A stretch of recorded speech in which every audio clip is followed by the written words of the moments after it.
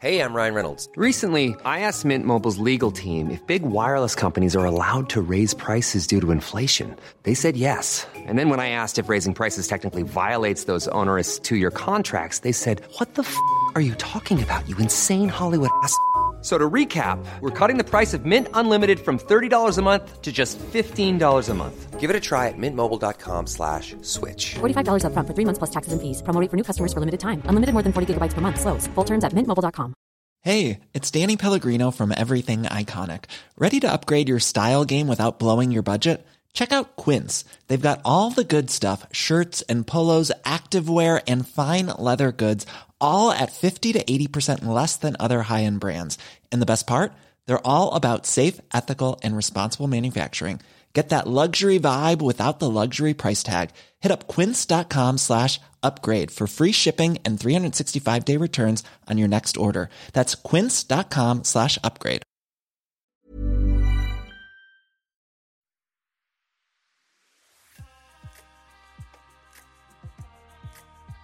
Hello and welcome to Condensed Histories, the podcast that takes pop culture and reveals the real history underneath. I'm your host, Jem Duducu, and what I think this time the name of this podcast is simply Troy Duducu. In the morning. So you might instantly think, oh, you're talking about the 2004 Wolfgang Petersen movie starring Brad Pitt, right? Let Achilles fight for honor. Let Agamemnon fight for power, and let the gods decide which man to glorify. Well, yeah, I'll talk about that a bit. But the point here is Troy, or the story of the Trojan Wars, is the oldest story we have in the West. The oldest story in existence is called the Epic of Gilgamesh. That comes from the ancient Mesopotamian civilization, Babylon, basically modern-day Iraq. And that is about 2400 BC, the first extant copy that we've got. There are bits missing, but we get the idea. So that is, give or take, 4,500 years old. By comparison, what we've got here with Troy is there is a story of a war, and we have evidence of this war, and that seems to have happened about 1200 BC. Which was written down by Homer round about 800 BC. So while this is old, it's nowhere near as old as the oldest story we have a copy of, but there's nothing else in the whole of Europe or North America that touches this in terms of age, in terms of story, and the basic story of the Trojan War is so ingrained in Western civilization. What happens now? Well, now, Lancelot, Galahad and I wait until nightfall and then leap out of the rabbit, taking the French by surprise. I don't need to give you a summary. It's not a spoiler. In 2018, when the BBC with HBO spent a lot of money on a TV adaptation of it, they called it Troy, Fall of a City. Now, you could say, well, that gives away the ending, doesn't it? But we all know what happens to Troy. And for full information on that one, on the old podcast that I did called Neon, one I'm still very proud of, Dan and I, we worked hard on that one there, did a whole episode on Troy, Fall of a City. If you want more information on that one, off you go. I'll be saying some bits of that here, but I'm going in a slightly different direction. Because the thing about Troy is there are literally dozens of movies and TV shows about the Trojan Wars from the whole of the 20th century on into the 21st century. Some of the earliest bits of cinema shorts, I'm talking about the silent movies of the very early 1900s. There are bits of the Trojan War done. 1920 through, Helena, which is the German for Helen, is literally a German silent version of the Trojan Wars and the story of Helen. It goes in multiple languages. There was a huge flourish of them in the 50s and 60s, particularly from Italy, so it's all in Italian, because they basically erected all these grand sets for various sword and sandal epics, which the cheap B-movies, you've heard of the spaghetti westerns, basically there were the spaghetti sword and sandal movies as well. Endless ones churned out. Some might be called Hercules, loosely based on the legends of Hercules. There might be one based on Troy. And, you know, after a few months and once they'd done all the filming they needed to, they moved the sets around a little bit, but they kept reusing them again and again, just churning out all these very modestly budgeted sword and sandal epics that had much better scenery than their budgets might first reveal, but then you realize they're just reusing the same resources over and over again. Literally dozens of straight retellings of the Trojan Wars, but then... For here, in Olympian scope and vastness, is the sweeping saga of the mortal struggle between the legions of imperial Greece and the forces of impregnable Troy. There are all the analogous ones as well, and the ones to do with, like, an episode of a TV show. And to give you an idea, Peabody and Sherman, an animated movie from 5-6 years ago. If you don't know who Peabody and Sherman are, they had been around for many years, decades in America. You've got basically this scientist boy and his lovable dog. There was a movie of it, and they went back into time, and they go to the Trojan Wars. Sorry, Mr. Peabody, I've joined the Greek army. Germanus is one of us now. He's a brother. I'm his brother. He's my son. He took an oath. I took an oath. He's 7.5. All I have to say is Trojan horse, you know exactly what I mean, but that strategy, or sometimes playing off that strategy, and how they fail to do it, has been in sci-fi movies and books and, again, sort of like TV shows, or it could be in a comedy or whatever. I had a feeling this fortress would be impenetrable, so I've hired the finest builder in Greece to make us a giant wooden horse. We'll hide inside it. They'll take it in as a gift, and then we spring out and destroy the city. I call it the Trojan Horse. Well, that sounds great, but there's another door right here that's just beads. This story has been repurposed more than any other story in Western civilization. And what inspired me to do this one is right now, yeah, no, you're going to have to go to London for this, but right now you can go and see The Burnt City, the latest production by Punchdrunk, which I'm going to go into in a little bit more depth here. And you might be thinking, well, that's a bit exclusive, I don't live anywhere near London, etc., etc. Trust me, it's worth me at least telling you about it, and maybe that inspires you to go and see it. That would be great, you know, support the arts and all that kind of stuff. But even so, I've already proven that you've seen the Trojan Wars over and over again. There is a part of your body that's named after the Trojan story, legend. You have an Achilles tendon. And what we all know about the brave Achilles is he was dipped into a cauldron that made him invulnerable, but because his mother had to hold him as a baby, being dipped into this cauldron that made him invulnerable, she had to hold on somewhere. She held onto his heel, and spoiler alert for a story that's give or take 3,000 years old, in the end, he gets hit in the heel by a poison arrow, and that's what finally brings him down. So, yeah, I talk about pop culture on this podcast all the time. You can't get more pop culture than Troy. It's been in popular culture for more than 2,500 years, covering so many different civilizations. Even though we're into the sort of Christian era, the medieval era, they would have known who Achilles was. And this sort of like elite warrior would have been somebody that the knights, these Christian knights, would have looked up to and recognized as a brother in arms, even though he comes from the Bronze Age, from a completely different civilization and culture. So, I feel obliged to talk a little bit more about Wolfgang Petersen's 2004 epic. It was big budget. And why did it get greenlit then? Well, in the year 2000, we had the amazing movie called Gladiator, which there is an episode on Gladiator coming down the line.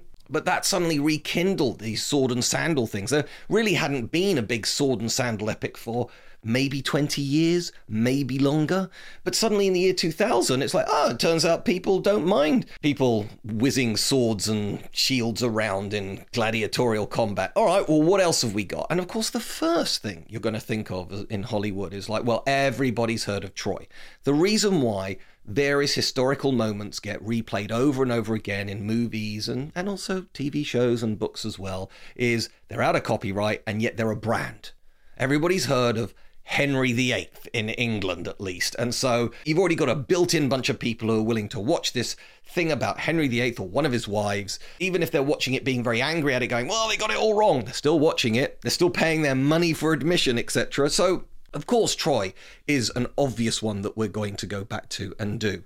And Wolfgang Petersen, very competent German director, I think you can tell by the name. He tells a wonderful story. Remove your army from my land. I like your land. I think we'll stay. If you're not super aware of all of the nuances of the Trojan epic, from the Iliad, written by Homer, and more on that in the history bit, which is sort of the second half of this podcast. The key thing is Hector is the great hero of Troy and Achilles is the great hero of Greece, and the two of them do battle. And it's an epic moment in legendary storytelling. Again, it's been recreated in art down through the centuries and indeed millennia. And so Wolfgang Petersen really wanted Eric Bana, who played Hector, and Brad Pitt playing Achilles. These were two... they're buff men anyway, but he wanted them to be as big and as physically intimidating as they could possibly get.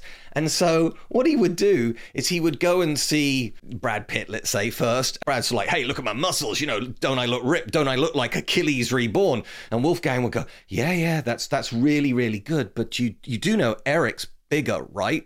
And apparently Brad's like, oh, okay, fine, I've got to put on some more muscle mass. And then he'd go to Eric Bana and say exactly the same thing. So, hey, look at my big muscles. You do know Brad Pitt's bigger, right? And so the two of them are about as big as their bodies will let them go in terms of just sheer musculature. And they do look every inch the legendary warriors of the Iliad.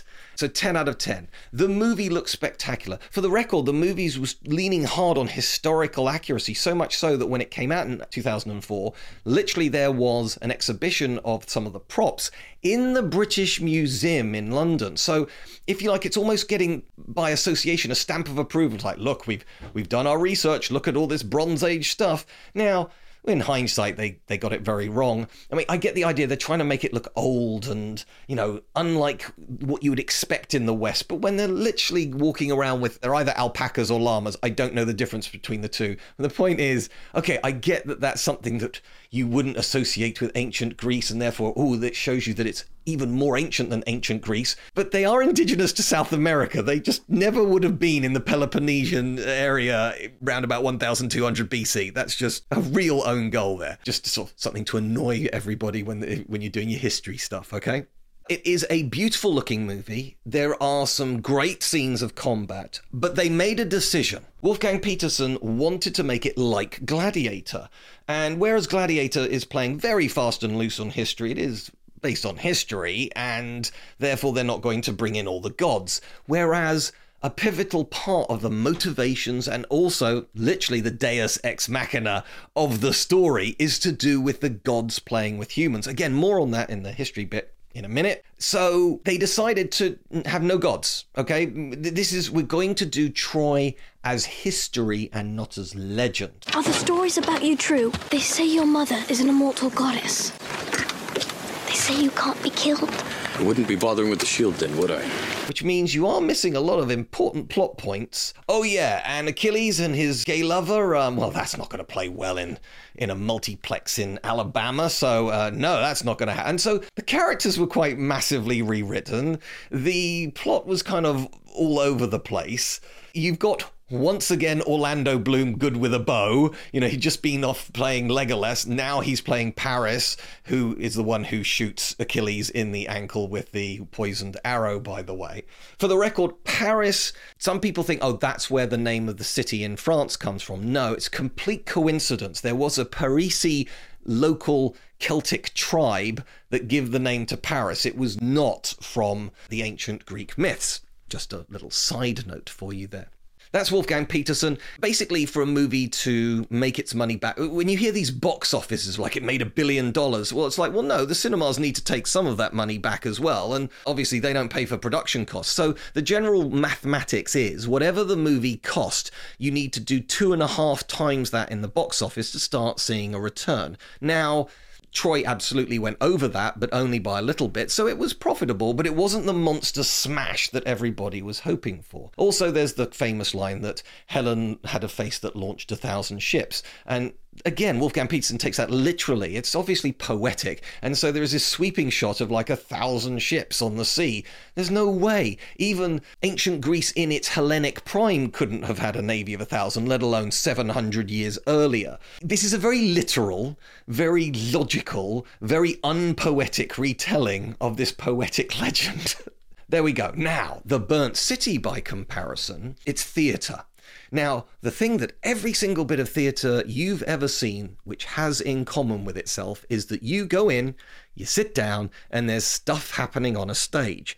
That's not what the Burnt City is. Now, first of all, they've decided to analogize, if you like, Greece and Troy. So the Greeks are a militaristic society, which is true, and they therefore decided to dress up everybody like kind of interwar years, so sort of like World War I-ish type stuff. You see sort of like telephones on desks, and some of the people are wearing trench coats, which can only be described as sort of like either World War I or World War II. So that's Greece. Troy, by comparison, is sort of Art Deco, but very neon. It's far more almost fantastical. Blade Runner-ish, but I don't want to make you think it's too sort of sci-fi. It's not quite that. So it's not trying to be historically accurate, and that's absolutely fine. Part 2 is there's hardly any dialogue. The actors are actually dancers. It's interpretive dance. Now, you don't know me very well, but I'm telling you right now, I'm the sort of person that if I'm told that I'm going to go and see interpretive dance, I will let out a very long sigh and go, really? Can you really interpretively dance a siege of a city? And the answer is, yeah, you can. Sort of, because Troy, the story of Troy is so big, it's kind of hard to describe. It's sort of sequels, prequels, not so much prequels, but other stories around it, not written by Homer, centuries later. Fan fiction might be a way of putting it. So there are a number of classical Greek plays that are about the aftershocks of Troy, and it's really concentrating more on those. And the amazing thing about this is it's basically environmental storytelling. It's about you making the story. Almost immediately, when you're introduced to these 2 gigantic warehouses that are being chopped up into lots of different rooms and corridors and things like that, I went with 3 other people. And we all agreed that we would split up, and there's a central bar. Your phone is tucked away. You can't take any photos, but I was wearing a watch, and we all knew this, so we were all wearing watches, and it's like, okay, after an hour and a half, let's all meet at the bar and see what's going on. We knew we would split up at some point, but we didn't know when that would be. But pretty much as soon as we had an opportunity to either go walk down the corridor, or there was an area with lots of sort of draped sheets. It's almost like parachutes had been left in an area, like the attack had just happened, with these candles, not real candles, that would have been a burning hazard with the sheets just above it, but flickering candles. And I looked at that and thought, oh, that's interesting. I wonder where that's leading off to. And I went underneath a couple of sheets, looked around. The other 3 people were not with me. And so pretty much in the first 5 minutes of getting involved in this massive complex, I didn't see the other 3 until an hour and a half later at the bar. And we started comparing notes, and we'd all seen very different things in very different contexts, and it was amazing, truly spectacular. There was one part where there was incredible swelling, epic music, and I could see that people were doing stuff. So in the first half, because I'd already lost everybody else, I decided I'm not going to follow the actors. I'm not going to wander around, see the stories that they're telling. Instead, I'm going to make my own journey, see what I could discover and explore all by myself.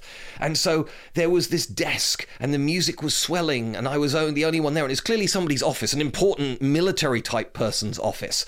And so I thought, right, I'm going to quickly open up the drawers, and indeed in the drawers there was actual further information, like information on some of the characters. So this is exactly like a video game when you're creeping around, like being a thief. It could be in a fantasy world or a sci-fi world. It's like you get little audio audio logs and things like that tell you more about what's going on. But in this situation, it wasn't audio. But with the music swelling, there's just a part of my brain going, Jem, you know, people are out to get you. You're in somebody's office. You must read this before the music ends. Just that little role-playing element just kicked into my head. Really exciting. I don't want to say too much because half the joy is walking around and going, well, I didn't expect to see that, or wow, you did that indoors. That's remarkable. But I'm telling you right now, back to the interpretive dance, there is a moment where this woman is basically confronted by Agamemnon, who is basically dressed sort of like a World War I general. And she is clearly kind of, I'm going to say, sort of put to death, or she's basically tied up for real. She's tied up. She's sort of stripped bare-chested. So yes, you have to be 16 or older to go and see this. And then they sort of like lean over her and it looks like, you know, they're doing something to her, and obviously what they do is they put some fake blood on her. And so there is this sort of like topless young woman lying there with blood on her, and just, it looks like you've just seen a crime, witnessed a crime. It's awful. It's really powerful and visceral. And then they cover her in a sheet and they carry her into this, actually it's a sort of shop, and they sort of place her with this sort of like funeral shroud over her. And then I just happen to be standing at exactly the right moment where, again, sort of like music starts playing, and suddenly the actress or dancer, I don't quite know what to call her, she sort of pivots her body, and from where I'm looking at her, she sort of falls out of view. And then she gets up and she sort of walks in what can only be described sort of, you know, kind of like she's waking up or she's being resurrected, and she sort of moves around. Now she's got like a group of people like me just looking at her. But by the way, her top's back on now. And she's sort of slowly recovering, and the music's swelling. And then the thing that they hung her from originally, she sort of like links her foot onto it, and she sort of slowly rises and rises until she's sort of like actually hovering off the floor, but she's spinning around with her long hair flowing in the wind. I found it strangely emotional. I you know, again, Mr. Interpretive Dance, not me. I was nearly brought to tears by this scene. It's amazing. And the thing is, these people they're called loops. I've found out about the behind the scenes stuff. And so they normally do 3 loops a night. So you could, in theory, see the same thing happening 3 times. But in the extreme heat of July and August of 2022, the actors have said, it's so hot and it's really hard to do this stuff. So apparently they only do 2 loops, which gives you more opportunity to search around stuff and find things like I'm not making this up. I walked into a bedroom that was just full of, there was a bed in it, and it was covered in stuffed owls, which I presume is something to do with Artemis, and just more and more things. I accidentally got scared and scared somebody else. I was in another room with this huge pile of bent cutlery. It was almost like Uri Geller had been there, sort of warping spoons, and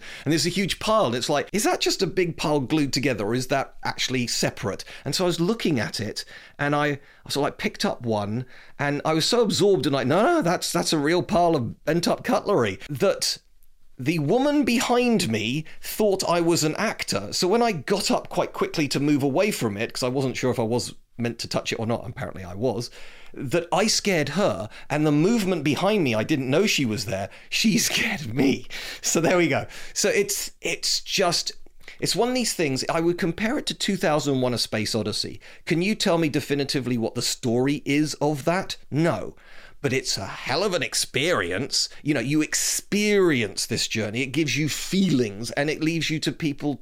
Every single person who's gone to see The Burnt City in South London by Punch Drunk, please, I encourage you hugely to get tickets.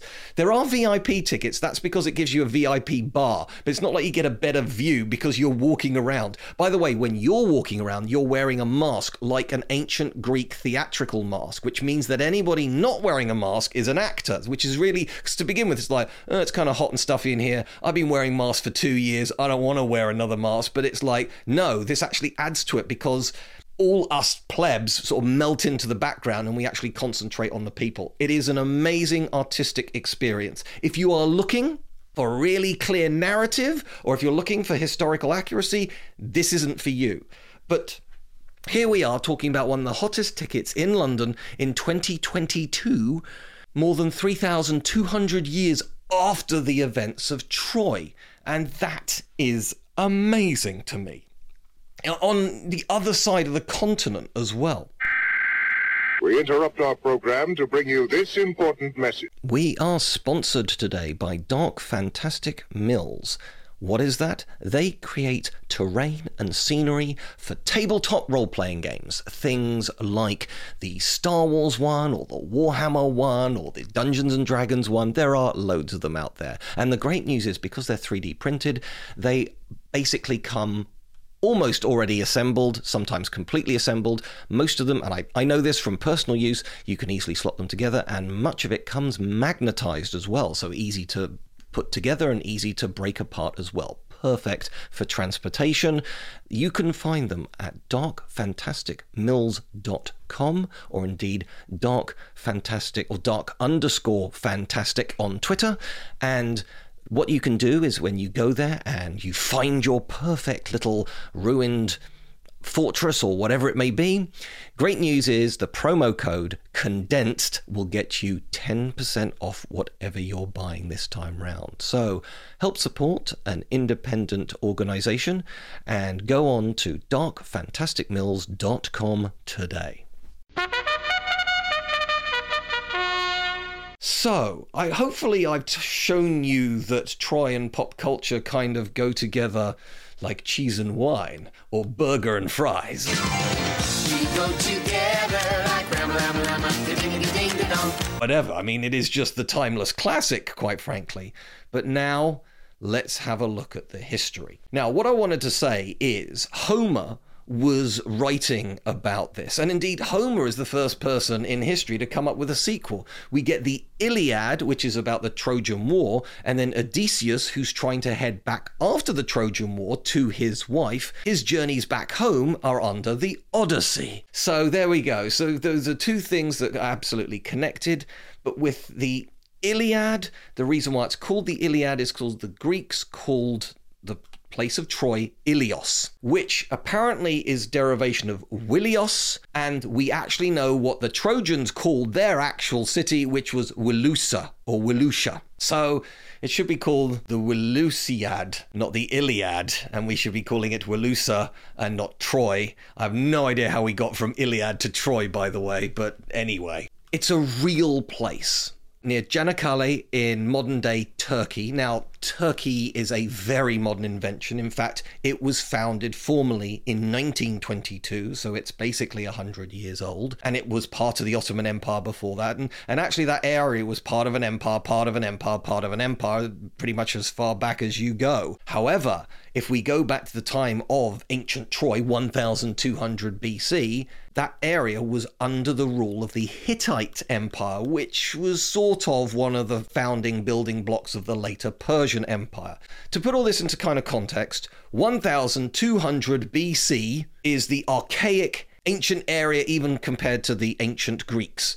When we're talking about Homer, so Troy 1200 BC, Homer is writing 800 BC, the time of the classical ancient Greek civilizations, Athenian democracy, Battle of 300, all that kind of stuff. That's 500 BC. Now you've got Herodotus, who's writing in the 5th century BC, so let's call that round about 500 BC as well. It's actually slightly earlier than that, but anyway, Herodotus is considered, with his book Historicus, the first history book. Now, I've already talked about him in other podcasts, so you can basically say that history is about 2,500 years old. But the interesting thing is the interest in Troy is so much that it invented the other key area of understanding your past, archaeology. My degree is in archaeology and medieval history. Archaeology, we know which year it started, and the answer was 1871 by a guy called Heinrich Schliemann. So Troy is one of the first things ever written about, which maybe we call it history, maybe we call it legend, but it's also the birthplace of archaeology. And yet, archaeology, 1871, that means it's just gone past its 150th birthday, compared to history, which is 2,500 years old. That is a massive, massive gap there, and I find that really interesting. Archaeology is the search for fact, not truth. If it's truth you're interested in, Dr. Tyree's philosophy class is right down the hall. So the thing is, Schliemann, he wanted to start digging in this place. Now, 1871, this area is in the middle of what's then the Ottoman Empire. But he gets permission by various locals to start digging there. And the thing is, people have been digging up old stuff for a very long time indeed. But what they did was they just dug something out of the ground and went, oh, that's interesting and old, and then I'll just put it on a shelf somewhere. That belongs in a museum. There was no scientific regimentation to it, and that's what Schliemann brought. Now, to be clear, to a modern archaeologist, he made plenty of mistakes, plenty of errors, and he would be kicked off an archaeological site today. But you got to start somewhere. And what he wanted to do was he wanted to try and find the clues of the descriptions of various sites from the Homeric story of the Iliad, and find out if this stuff was pure legend or whether it was real. Now, that debate has been going on since Homer wrote it down, by the way. There's the argument in ancient Greece and ancient Rome about, was this the end of a period of history or the start of a period of history? One of the arguments about why it's the end is because the gods are clearly interacting in human affairs. You know, they could be seen on the fields of battle. That obviously isn't happening in 500 BC, so, you know, they're more theoretical then. Zeus, you must bring an end to this. They attack our temples. Now they dare to desecrate Zeus's image. Esoteric even. So this is the last time the gods were literally fighting side by side with humans, so therefore it's the end of the legendary period of history. Or because it's about something that's been written down and described that actually happened, it's the beginning of history. And look, you can see it either way, and you can see there's a valid argument on either side. But then with Schliemann, he wanted to say, look, we can't just take the text's word for it. I need to find this stuff. And he also knew that if he discovered Troy, he would become one of the most famous men in the 19th century. And he became one of the most famous men in the 19th century. Now, to modern archaeologists, the site in modern-day southwest Anatolia is relatively near the coastline. Obviously, at the time of Troy, it was basically on the coast. This is one of the reasons why it sort of fell out of disrepair. There are 9 main layers of habitation. If you don't know, and this is where we get into archaeology, I'm going to cut a long story short, we tend to build on top of other things. So the deeper it is, the older it is the general rule, okay? And in this case, there were 9 layers of habitation. And it's round about, well, there's sort of like layers 7A and 7B, but it seems to be layer 7 that was the Troy we're talking about. Now, Schliemann got to basically dug it down as far as he possibly could, and layer 1, or layer 0, at the very early stuff, that's about 3000 BC. So he's overshot the target by more than 1,500 years. Level 9, the very last one, was Roman, and that was sort of occupied up until about the 1st century AD. There were big gaps between some of these eras of habitation, by the way. But he basically found it, and he started to work out that, you know, you've got these different layers, and they're obviously from different times, which was a big deal. Nobody had done that before. Now, nowadays, we're pretty good at it, and we can do things like radiocarbon dating. Now, and I feel obliged, because I talk a lot about history. Let's talk a bit about archaeology for a moment. How do we know how old something is? Okay, well, we might have another one of them in a museum that we happen to know the date of, so if they're identical, there must be basically from the same age. That's one way of doing it, literally comparison. Then there's numismatics, which is basically coins, and that's really useful because if a coin says, let's say, 1000 AD on it, then we know that that coin can't have been any earlier than 1000 AD, so it sort of starts the clock. Radiocarbon dating, keeping it very simple, basically anything that used to be alive has got carbon in it. Carbon is C12 on the atomic scale, but occasionally carbon absorbs too many electrons and it becomes C14. It's radioactive. And so we've all got C14 in us. It's not, you know, like plutonium radioactive. It's mildly radioactive. But the point is this, as soon as you die, you stop absorbing C14. Now, this could be a tree, by the way. It's like starting a stopwatch. So all you have to do is see how much C14, what the ratio of C14 in this organic material is, and depending on how much is there, that gives you an idea of how old it is. Could you run that by me one more time, but this time do the big writing version with pictures? 1 word a page? Simple as that. It's a very clever machine that does it. I'm not saying humans count the atoms or anything like that. But the thing is, it gives you a ratio of round about 15 years either side.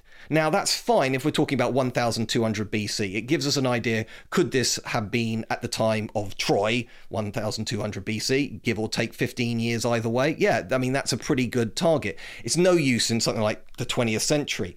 There's less than 30 years separating World War I and World War II, so if we were to find a body and that's the only way we could identify the body, carbon-14 dating, we're not going to know which war that individual died in, for example. But very useful in ancient historical times. There are other ways to date as well. There's dendrochronology, that's one of my favorites. Basically, some people have counted the tree rings of various European types of trees, and literally each ring is almost like a pattern across the whole biome of Europe. So in other words, we've got the oak ring tree rings all the way back to about 2500 BC. So all we have to do is compare, so like a fingerprint of a piece of oak in, let's say, Troy, with a piece of oak that we've already got on the records, and once we match the rings, we know to the year when that tree was actually chopped down. It's amazing. So there are lots of clever different ways that we can actually check these timings.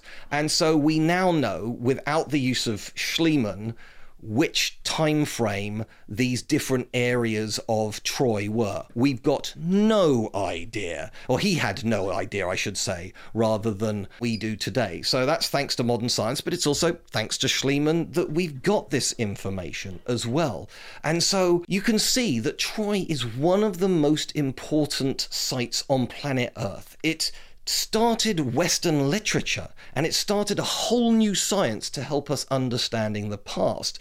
And yet there isn't a perfect interpretation of the Trojan legend, of the Iliad, in anything, be it movies, TV shows, etc. They're all kind of flawed in one way or the other. But if you want to experience the wonder of Troy, I'm telling you right now, get a ticket to London, get a ticket to the Burnt City, and I would love to hear your thoughts online. For the record, as always, I'm at Jem Duducu on Twitter. Please click subscribe. Please give us a review. We've had quite a bump in listener numbers recently. Thank you very much for joining us. Hope you're still here.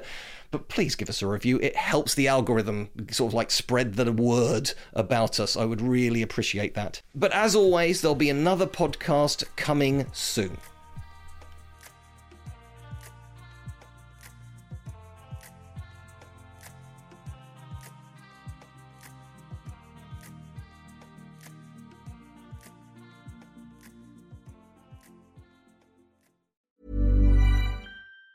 Planning for your next trip? Elevate your travel style with Quince. Quince has all the jet-setting essentials you'll want for your next getaway, like European linen, premium luggage options, buttery soft Italian leather bags, and so much more. And it's all priced at 50 to 80% less than similar brands. Plus, Quince only works with factories that use safe and ethical manufacturing practices. Pack your bags with high-quality essentials you'll be wearing for vacations to come with Quince. Go to quince.com/trip for free shipping and 365-day returns.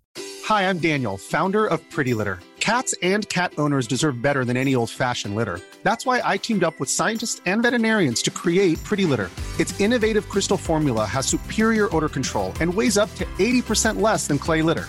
Pretty Litter even monitors health by changing colors to help detect early signs of potential illness. It's the world's smartest kitty litter. Go to prettylitter.com and use code ACAST for 20% off your first order and a free cat toy. Terms and conditions apply. See site for details. Hold up. What was that? Boring. No flavor. That was as bad as those leftovers you ate all week. Keke Palmer here, and it's time to say hello to something fresh and guilt-free. Hello Fresh. Jazz up dinner with pecan-crusted chicken or garlic butter shrimp scampi. Now that's music to my mouth. Hello Fresh. Let's get this dinner party started. Discover all the delicious possibilities at HelloFresh.com.